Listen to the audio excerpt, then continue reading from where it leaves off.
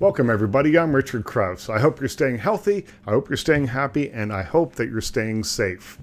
Barry Manilow's song, I Write the Songs, is one of the great ironic tunes to ever hit the charts.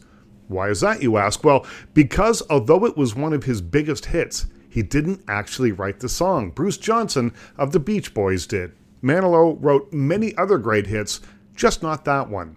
Today, I'm going to introduce you to the people who actually write the songs. From chart toppers you know and love to their tentative first steps at making music, we'll meet everyone from Bob Geldof and Elvis Costello to Sting and Josh Groban, who will explain not just how they write songs, but why they write songs and what they mean to them. We're like Mary Shelley's Dr. Frankenstein, to some degree. All the songs are our monsters. The chord that was just a chord yesterday suddenly, is a loose thread on a musical cardigan. It starts pulling at it and this thing unravels. I didn't want to write any more love songs. I wanted to write a story about a guy. And basically the Beatles were copying Johnny B. Good. So you realize by accident you've created the emotional soundtrack to people's emotional landscape. And that's pretty serious. I'm not being blasé, but as I say, when you stop hearing them, that's when you start to worry. Gordon Lightfoot is often referred to as Canada's greatest songwriter. He's had #1 hits in Canada and around the world, and no less a judge than Bob Dylan said of songs like If You Could Read My Mind, Rainy Day People, and The Wreck of the Edmund Fitzgerald, that every time I hear a song of his, I wish it would last forever. I can't think of any Gordon Lightfoot song I don't like. That's high praise coming from Bob Dylan. Lightfoot is a certified songwriting legend, but even legends have to start somewhere. In this clip, Gordon Lightfoot takes us back to 1955 and the first song he ever wrote. I just happened to write a song about a fad that was going on. So it wasn't like a love song. Or This is the hula hoop song, right? It was called the hula hoop song. And it was on the front page of Life magazine. There was a vacant lot, and there were 100 people, all hula hooping at the same time. They were all spaced out all through this vacant lot. It was on the cover of Life magazine, and that's what inspired that song. Wrote the song, learned how to play it, got my dad's Buick, borrowed my dad's car, and drove to Toronto and played it sitting at a guy's desk at BMI Canada, the original publishing house in Toronto. It was the only place and that you did could go they to buy it? BMI Canada. Well, of course not. Of course not. Do you remember any of the lyrics from the hula hoop song? Sure. Yeah. Oh yeah. There was the one part that I could criticize was the last lines. It was, and this is going to sound pretty crazy, but here's what it was. It was, I guess I'm just a slob and I'm going to lose my job because I'm hula hooping all the time.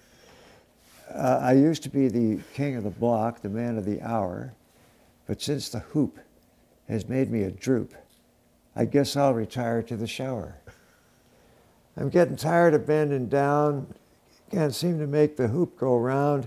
I guess I'm just a slob and I'm going to lose my job because I'm hula hooping all the time. And you know what the guy said to me?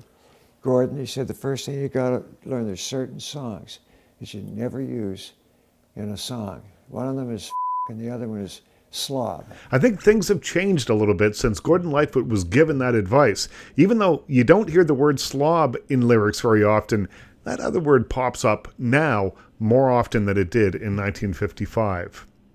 Bob Geldof of the Boomtown Rats co-wrote I Don't Like Mondays with pianist Johnny Fingers in response to the shooting spree of a 16-year-old who fired at children in a school playground at the Grover Cleveland Elementary School in San Diego, California. When asked why she did it, she said, I don't like Mondays. This livens up the day.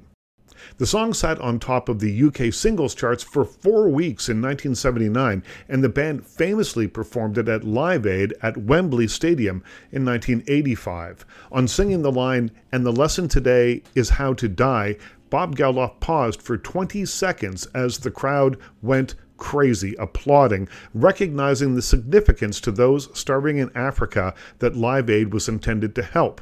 I asked Geldof about how he felt about the woman it was based on, thanking him for making her famous. Here's what he had to say. I felt sick. Yeah. I mean, clearly she was mad, very disturbed. I'm not sure about now. The parole board keeps rejecting her thing. I mean, you know, I wasn't interested in her. I was interested in the why. You tell me why. And, you know, ultimately, we should recap for the audience. Yeah.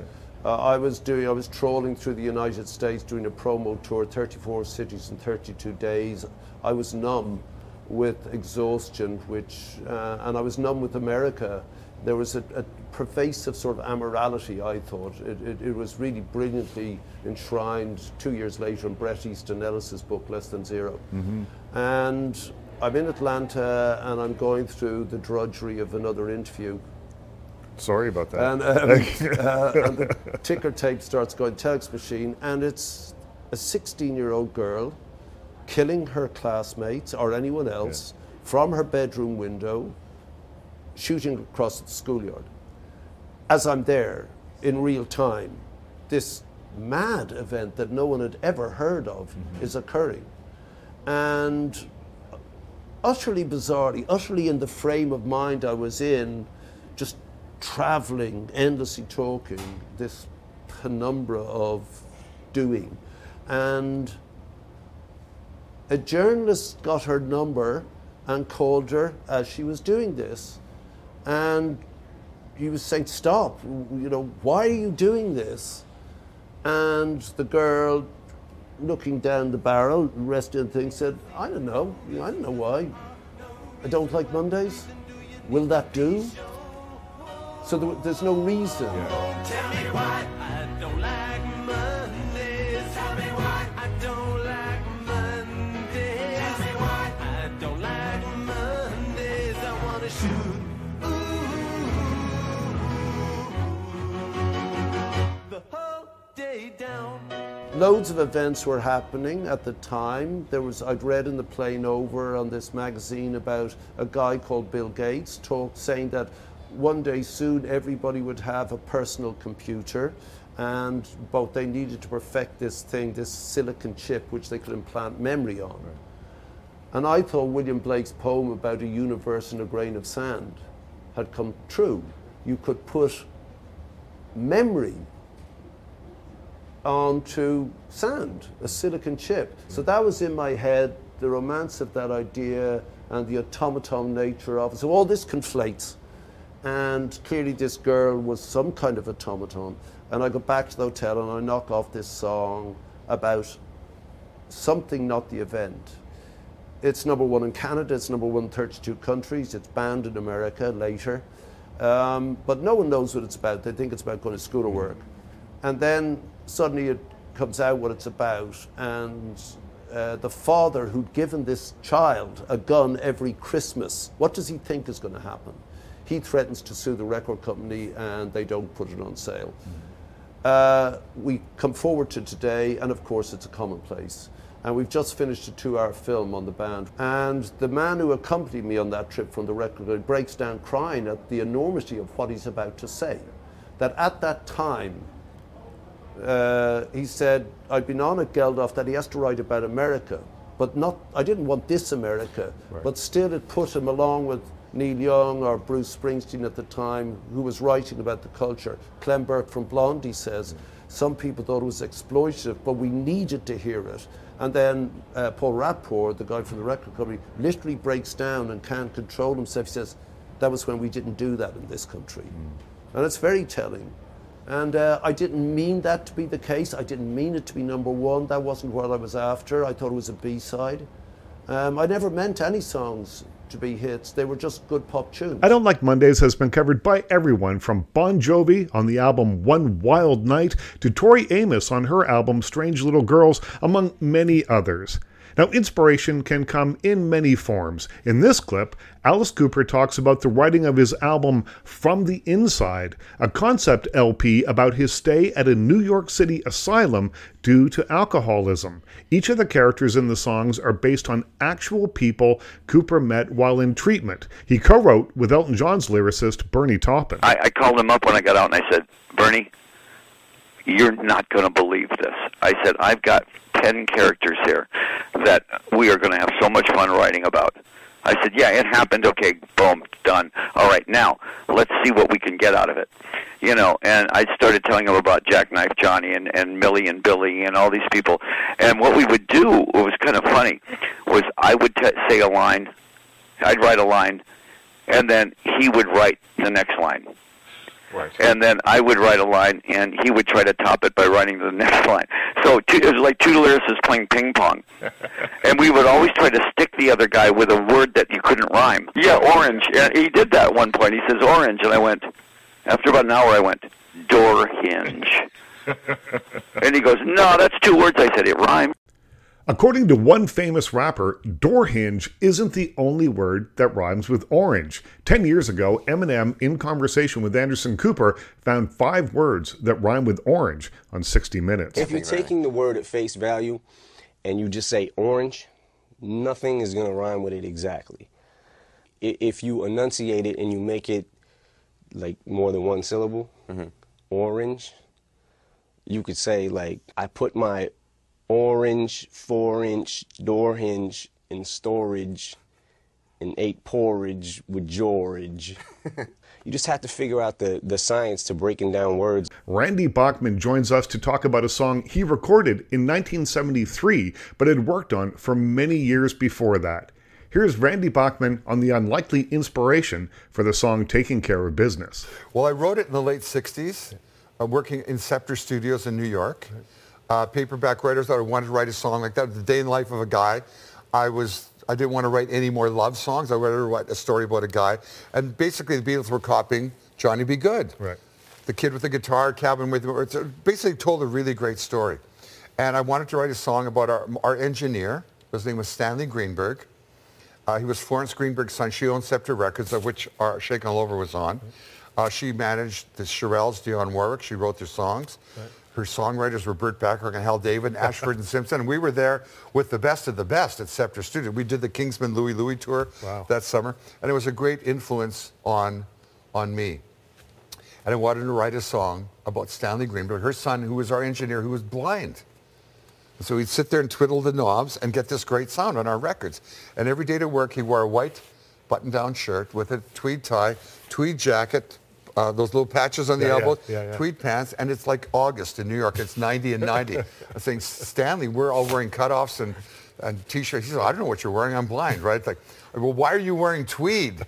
It's like it's really hot out there. And he said, I want to be like the best producer in the world, George Martin. I go, well, Stanley, you look like George Martin. I've seen pictures of him.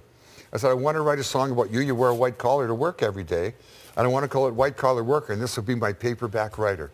So you leave every day at 10. Where do you go? He said, well, I have to go to the train station, take the train home. I said, I'll walk with you. He said, okay. I said, how do you get to the train station? Take a taxi? He said, I can't afford a taxi. I count steps. I've never done this before with a blind person. Right. And he said, I go out and I count 385 steps that way. He's got a white cane. And then I hear a traffic light beeping, and I know that's it. And then I walk 300 steps that way. And I'm walking with him. He said, don't try to help me. I do this every day. And so, but the streets are deserted. It's 10:15. And we end up at Grand Central Station. I'm amazed that he's got there, but he gets there all the time. I say, Stanley, there's nothing to write about. I need something. The streets are empty. All the Broadway shows are still in. Right. Madison Square Garden's still in. At 10:30, they're all going to be out. It's going to be the World's Fair parking lot, like after that. And I said, so when do you come in the morning? He said, I take the 8:15 into the city. And I go, oh. And what time do you get here? He said, I get here about 9:15, and I walk to work and start my slaving job to get my pay. And so I go the next morning to meet him, and as he's getting off the train, all these girls are there doing their makeup and hair, and they're trying to look pretty, and I write, you get up in the morning from write those lyrics. But my hook, as I've done that, love to work at nothing all day, is white collar worker, just like paperback writer. I played for the bands, and they go, gag me on, you've got to change that hook. That's in the Guess Who, and then later on in Brave Belt that becomes BTO. It never gets done until one night We're playing a club in Vancouver. Fred Turner loses his voice. I have to sing the last song.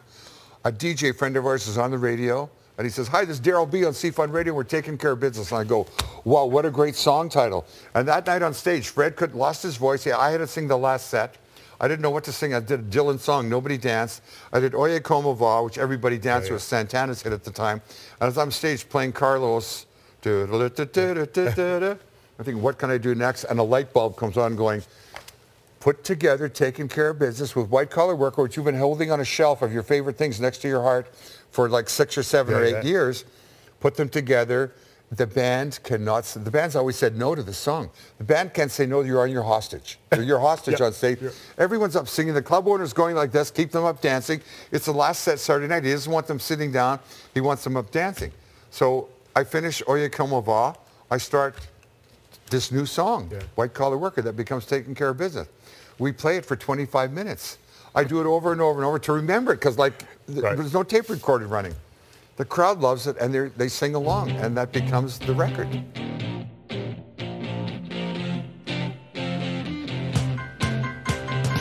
Taking Care of Business spent 20 weeks on the Billboard Hot 100, longer than any other Bachman-Turner Overdrive single, and it's often referred to as the provincial rock anthem of the province of Manitoba. Now, the name Bob Ezrin isn't nearly as famous as the people he helped make famous. As the producer of records by Lou Reed, Kiss, Pink Floyd, Deep Purple, and Peter Gabriel, he helped define the sound of a generation. Here, he talks about the recording of one of Alice Cooper's biggest hits, Only Women Bleed, a ballad about a woman in an abusive marriage. The song was controversial when it was released in 1975, but as you'll hear in this story, it almost didn't get recorded at all. You know, we were in the middle of doing Only Women Bleed, and we just couldn't get it. We had been working on it for hours and hours and hours. So I hired the circus and didn't tell anybody. So we were in the middle of a take, and suddenly the door bursts open, and in comes midgets and acrobats and a juggler and a magician and people blowing whistles. And the band. The funny thing was, it was like we were in the middle of playing Only Women Bleed, which is a pretty intense ballad. Mm-hmm. The door bursts open, in comes the circus. The band took one look and broke into playing a little circus march without losing a beat, which was really great. You know, they just fell right into the spirit of it. The circus went to work. You know, Alice was sitting there completely, he was like Polak. You know, he was sitting in his chair going, what the hell is going on? And everybody got into the spirit of it. We had a great sort of 20 minutes diversion. It was fabulous. The circus played. They dropped eggs all over the studio floor. Everybody laughed. And then they marched right back out again as though nothing had happened, you know. And then I counted it in, and we played the take of Only Women Bleed. Wow. Made it to the album. She cries alone at night too often. He smokes and drinks and don't come home at all. Only women bleed. Only women bleed. Only women bleed. And it all went without any there was no talking. It all went without any verbal communication. It just sort of happened. So those were magical moments. That was great. Years after the release of the original single, Alice Cooper's co-writer on Only Women Bleed, guitarist Dick Wagner, added a new verse to the song to clarify the tune's themes of the toll of domestic violence in a version he produced for jazz and rock singer Wednesday. 40 years ago, the Kings released their Bob Ezrin-produced debut album, The Kings Are Here, on the U.S. major label Elektra Records. Their smash hit power pop single, This Beat Goes On, Switchin' to Glide, entered the Billboard Hot 100 and became part of Canada's rock and roll legacy. It's still in heavy rotation on radio today. Joining me to celebrate 4 decades of one of the greatest double A-sides ever is singer and bassist Dave Diamond and guitar player Mr. Zero, aka John Picard of the Kings. We start by talking about how hard it is to write a great pop song.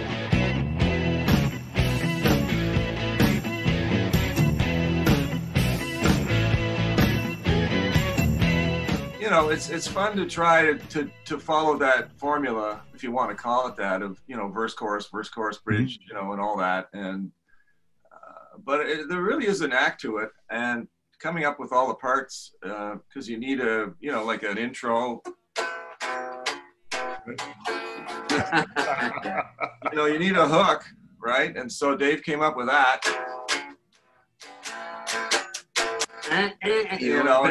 So that was the thing that grabbed our attention when he first started playing it, when we were doing a sound check at a gig. And then, that led to, what's that? And then it turned into, well, it's just something he was working on. And then we put it together and, came up with This Beat Goes On. And then Switching to Glide was basically the same kind of story. Well, because what people don't realize is that they were written as two completely different songs.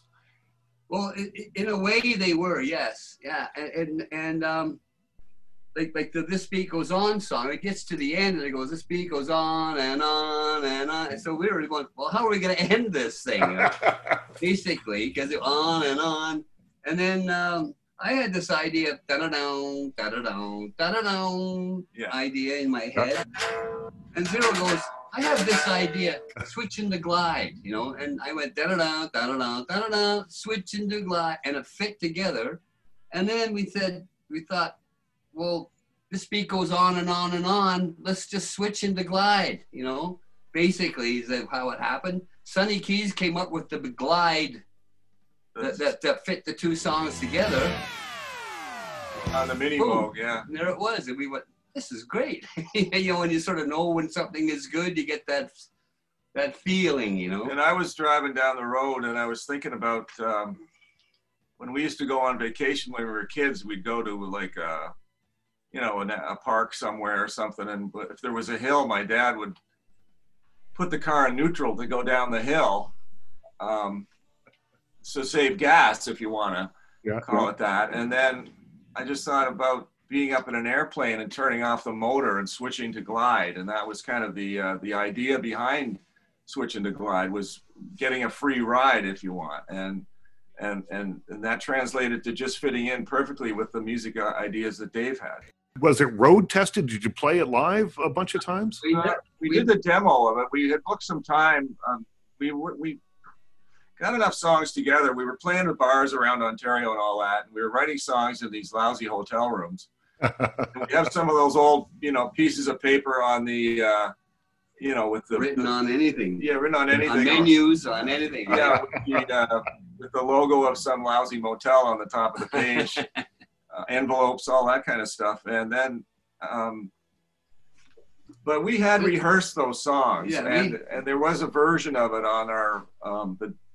We went into Nimbus to record our what we thought would be our indie album, and then we were lucky enough to run into Bob Ezrin there. And okay, so let's stop the story here just for a second, because Bob Ezrin had produced The Wall by that point. He had worked with Kiss, done Kiss Destroyer. I mean, the list goes on, worked with Lou Reed. I mean, this was really something. So you're recording at Nimbus 9 Studios, which is a big deal anyway. And then you happen to run into probably the hottest rock producer in the world. So tell me how that worked. The first thing that we worked out with him was to mix the demo type thing that we had of Switching to Glide, and This Beat Goes On. And so he did that. And he, once you take the tracks apart, if you're a guy like that, you go, well, these kids don't know what they're doing. And so he said, he said, this is good stuff, but you don't know what you're doing. We got to start fresh again. And we're going, oh no, we just recorded 10 songs and spent every cent we had. Yeah. And he says, well, we're going to start over again, fresh. It was like, oh my God. So he said, look, let me go down to LA, and I know an A&R guy there at Elektra Records. And of course, as you just said, being the #1 producer in the world at the time helps when you're going in with an unknown project. But they said yes. They played him the version that we had of This Beat, Switching to Glide. And, the legend is that they were playing it in the office of this A&R guy right on La Cienega Boulevard, where Elektra Records had their office. And the window was open, and some kids were outside dancing on the sidewalk to it. And of course, we, in subsequent years, every time we start that rip, the dance floor fills up, and we've had other bands that that cover it, and DJs have got hold of us that just say, as soon as that thing starts, the dance floor fills up, which is you know, a key to selling more beer, you know, which is what we all want when we're in a club, right? So, and that started the interest from Elektra to work with that song as a particular single. You're listening to my interview with Dave Diamond and John Picard, a.k.a. Mr. Zero of the Kings. We're talking about the making of their double A-sided giant hit song, This Beat Goes On, Switchin' to Glide. The music, obviously, you know, is so hooky and it stays in your head, and that's why it works. But I think that the lyrics are a lot of the appeal of this song as well, right? And so a couple of questions about that. Was there a Judy? Was there a Trudy? Or were they just names that rhymed? Well, actually, when I was working on that, it was somehow it got into my head that, you know the old name game song, right? Banana, Banana, Bobana. And I just thought there hadn't been a name song in a while. And so it just seemed to make sense. I thought, well, that's at least a start and an idea to go with. And then I just thought, well, Trudy, Judy, and then I'm feeling moody. All right, well, that's good. Hey, Judy. Hey, Judy. You said to call you up and I was feeling moody. And then Donna and Juana, and then what, you know, and then Tirana was just... That may be the greatest rhyme in all of like Ontario rock and roll, if not in Canada. Those three together. And we got a T-shirt. I bought it in Hamilton a year or so ago at one of the festivals there, and it's got the different spellings, pronunciations of Tirana. He wears it at gigs sometimes. It's pretty good. Hey, little Donna. Still wanna. To ring you up when I was in Toronto. And the other one was Nothing Matters But the Weekend, which is also gets a lot of people remember that one. And that one came pretty easy from a Tuesday point of view. It was okay, that's good. But the next line was really hard. Like a kettle in the kitchen, I feel the steam begin to brew. That took a long time to get that one, because it just, when you start with something that's really good, the rest of it has to be really good, right? You know, like you're setting yourself up to fail. Well, did either of you or anyone in the band actually own a Mercedes? Because that's the other famous line that sticks in everybody's head. Well, yeah, we had... There was a couple, actually. There was a couple back in there were all these junkers, but one was a 65 220, and the other one that was the main one in the song was a 64 220S. It was a good car for a while, and then it just kind of fell apart like they all do. But it makes for a great line in the song. It did, yeah. And so that has a basis in truth, and we did have a lot of fun with it for sure. Hey, lady. Ooh, you crazy. For me and Zero, request you in the Mercedes. That was Dave Diamond and John Picard of the Kings. Now, they never had another hit as big as This Beat Goes On, Switchin' to Glide, but they did get to tour with some of the biggest acts of the time period, including Eric Clapton, Jeff Beck, and Bob Seger, and they appeared on American Bandstand. How cool is that? In 1980, Rough Trade released their second album, titled Avoid Freud. The second single from the album was titled High School Confidential, and it was a giant hit that made you think and dance, and it helped usher in an upheaval in art, fashion, and lifestyle, and moved Rough Trade from the underground cult legends that they were to national critical acclaim. They combined punk rock, R&B, show tunes, satirical wit, and raw sexuality. It was something new, and it still sounds fresh all these years later. Recently, High School Confidential was inducted into the Canadian Songwriters Hall of Fame. Co-writer and keyboard player Kevin Staples joins me. We begin with the song's origins, how it wasn't written to be performed by Rough Trade at all, but for Willie DeVille, the new wave singer from the band Mink DeVille.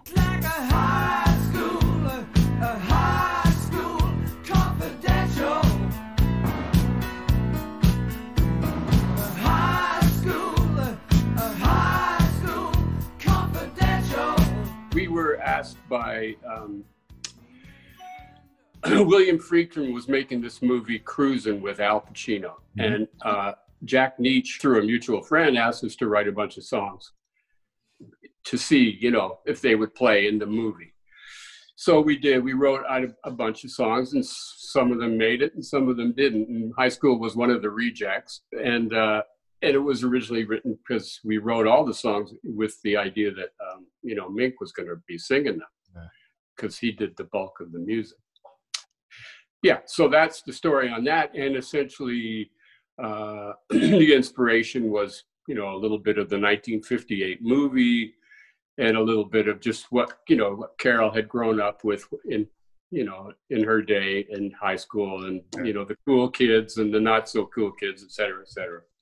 And but having that song being sung by a woman, of course, is what gave the song its really gave it a lot of character.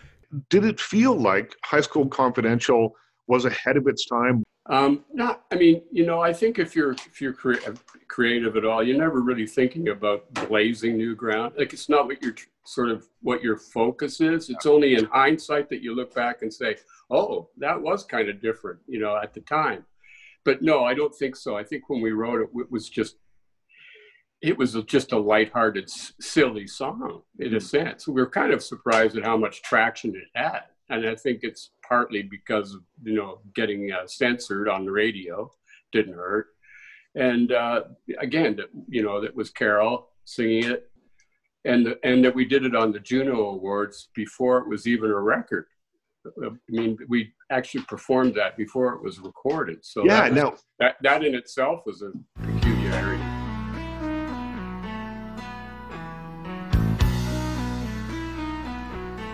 That performance of High School Confidential not only helped the song become a huge hit, but in Alberta, a young singer named Katie Lang was watching and later said that seeing Carol Pope perform that song on the Junos, quote, set a tone for me that I could be out, no question. I recently spoke with the legendary Robbie Robertson. I asked him about his First Nations heritage and how the storytelling tradition of his relatives on the Six Nation reserves influenced him.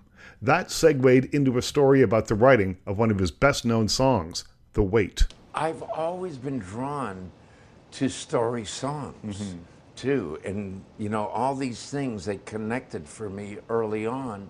It's all this connection between music and pictures and stories. So it lives on with me.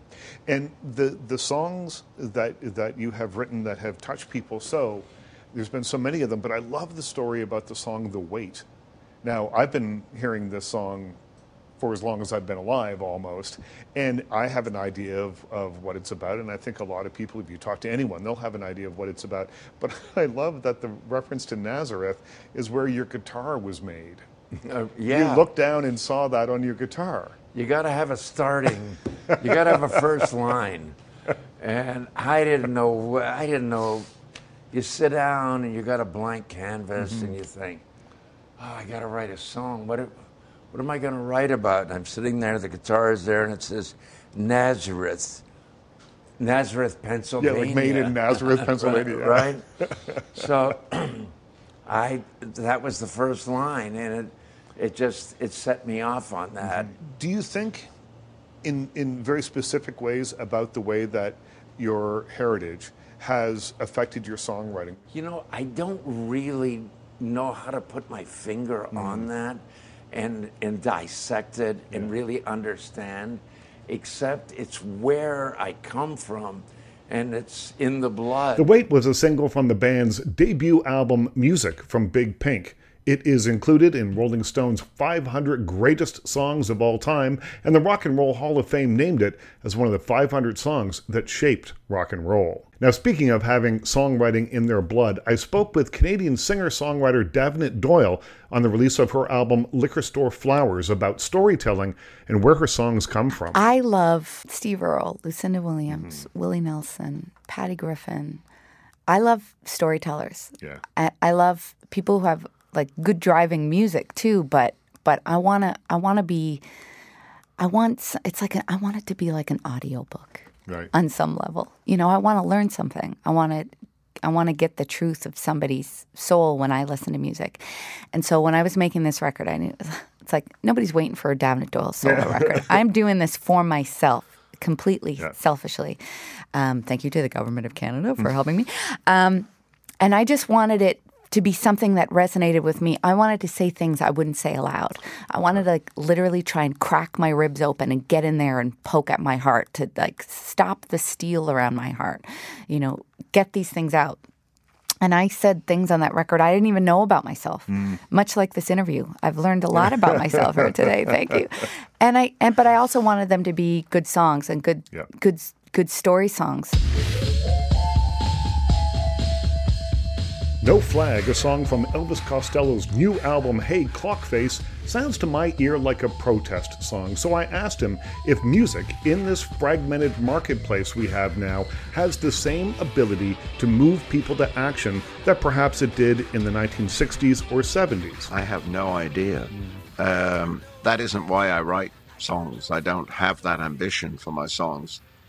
If a song consoles or infuriates somebody to the point where they are either, made to feel as if they're not alone in a thought, or they stand up and feel like they're shaking the fist at something, that's their theme song, isn't it?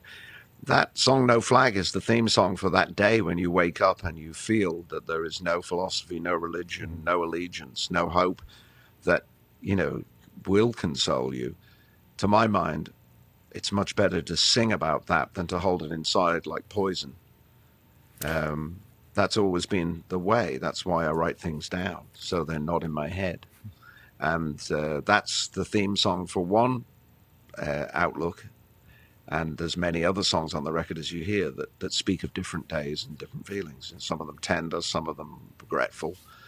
And I think that's somewhat like life. American rock, country, and folk singer-songwriter Steve Earle has been writing and recording great songs for decades, but one song in particular, Little Rock and Roller, taught him a valuable lesson about songwriting. I learned a long time ago that this job is about empathy.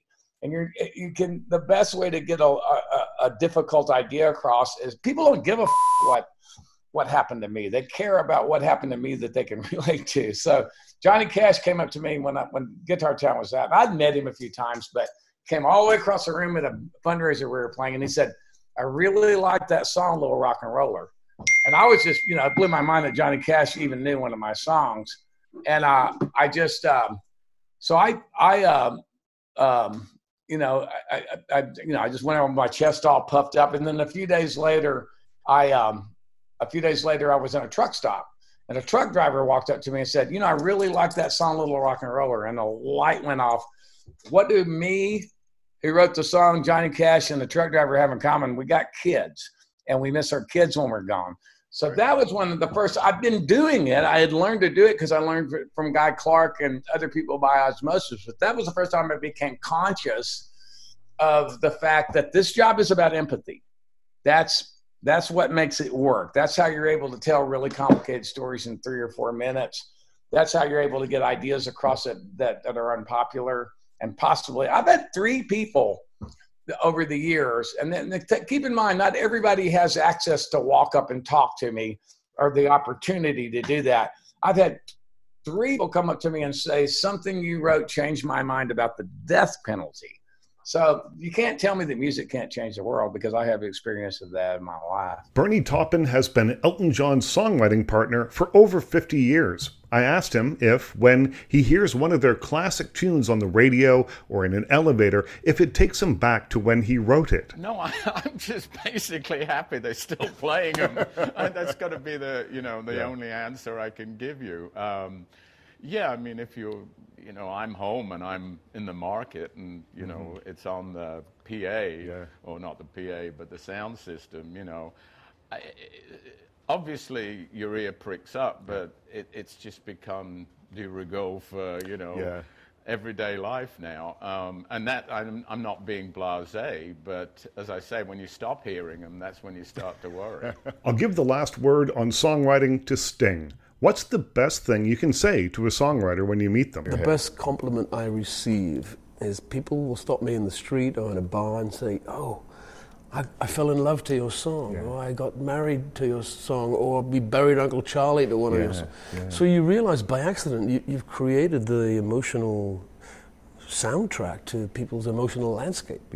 And that's pretty serious. It is. And so I always take that as the best thing you could say to a songwriter. Well, that's it for my look at songs and songwriters. Thanks to all the musicians who sat down and spoke with me to make this special. Most of all, though, as always, my biggest thanks goes to you for listening. I'm Richard Krause. Stay happy, stay safe, and we'll talk again soon.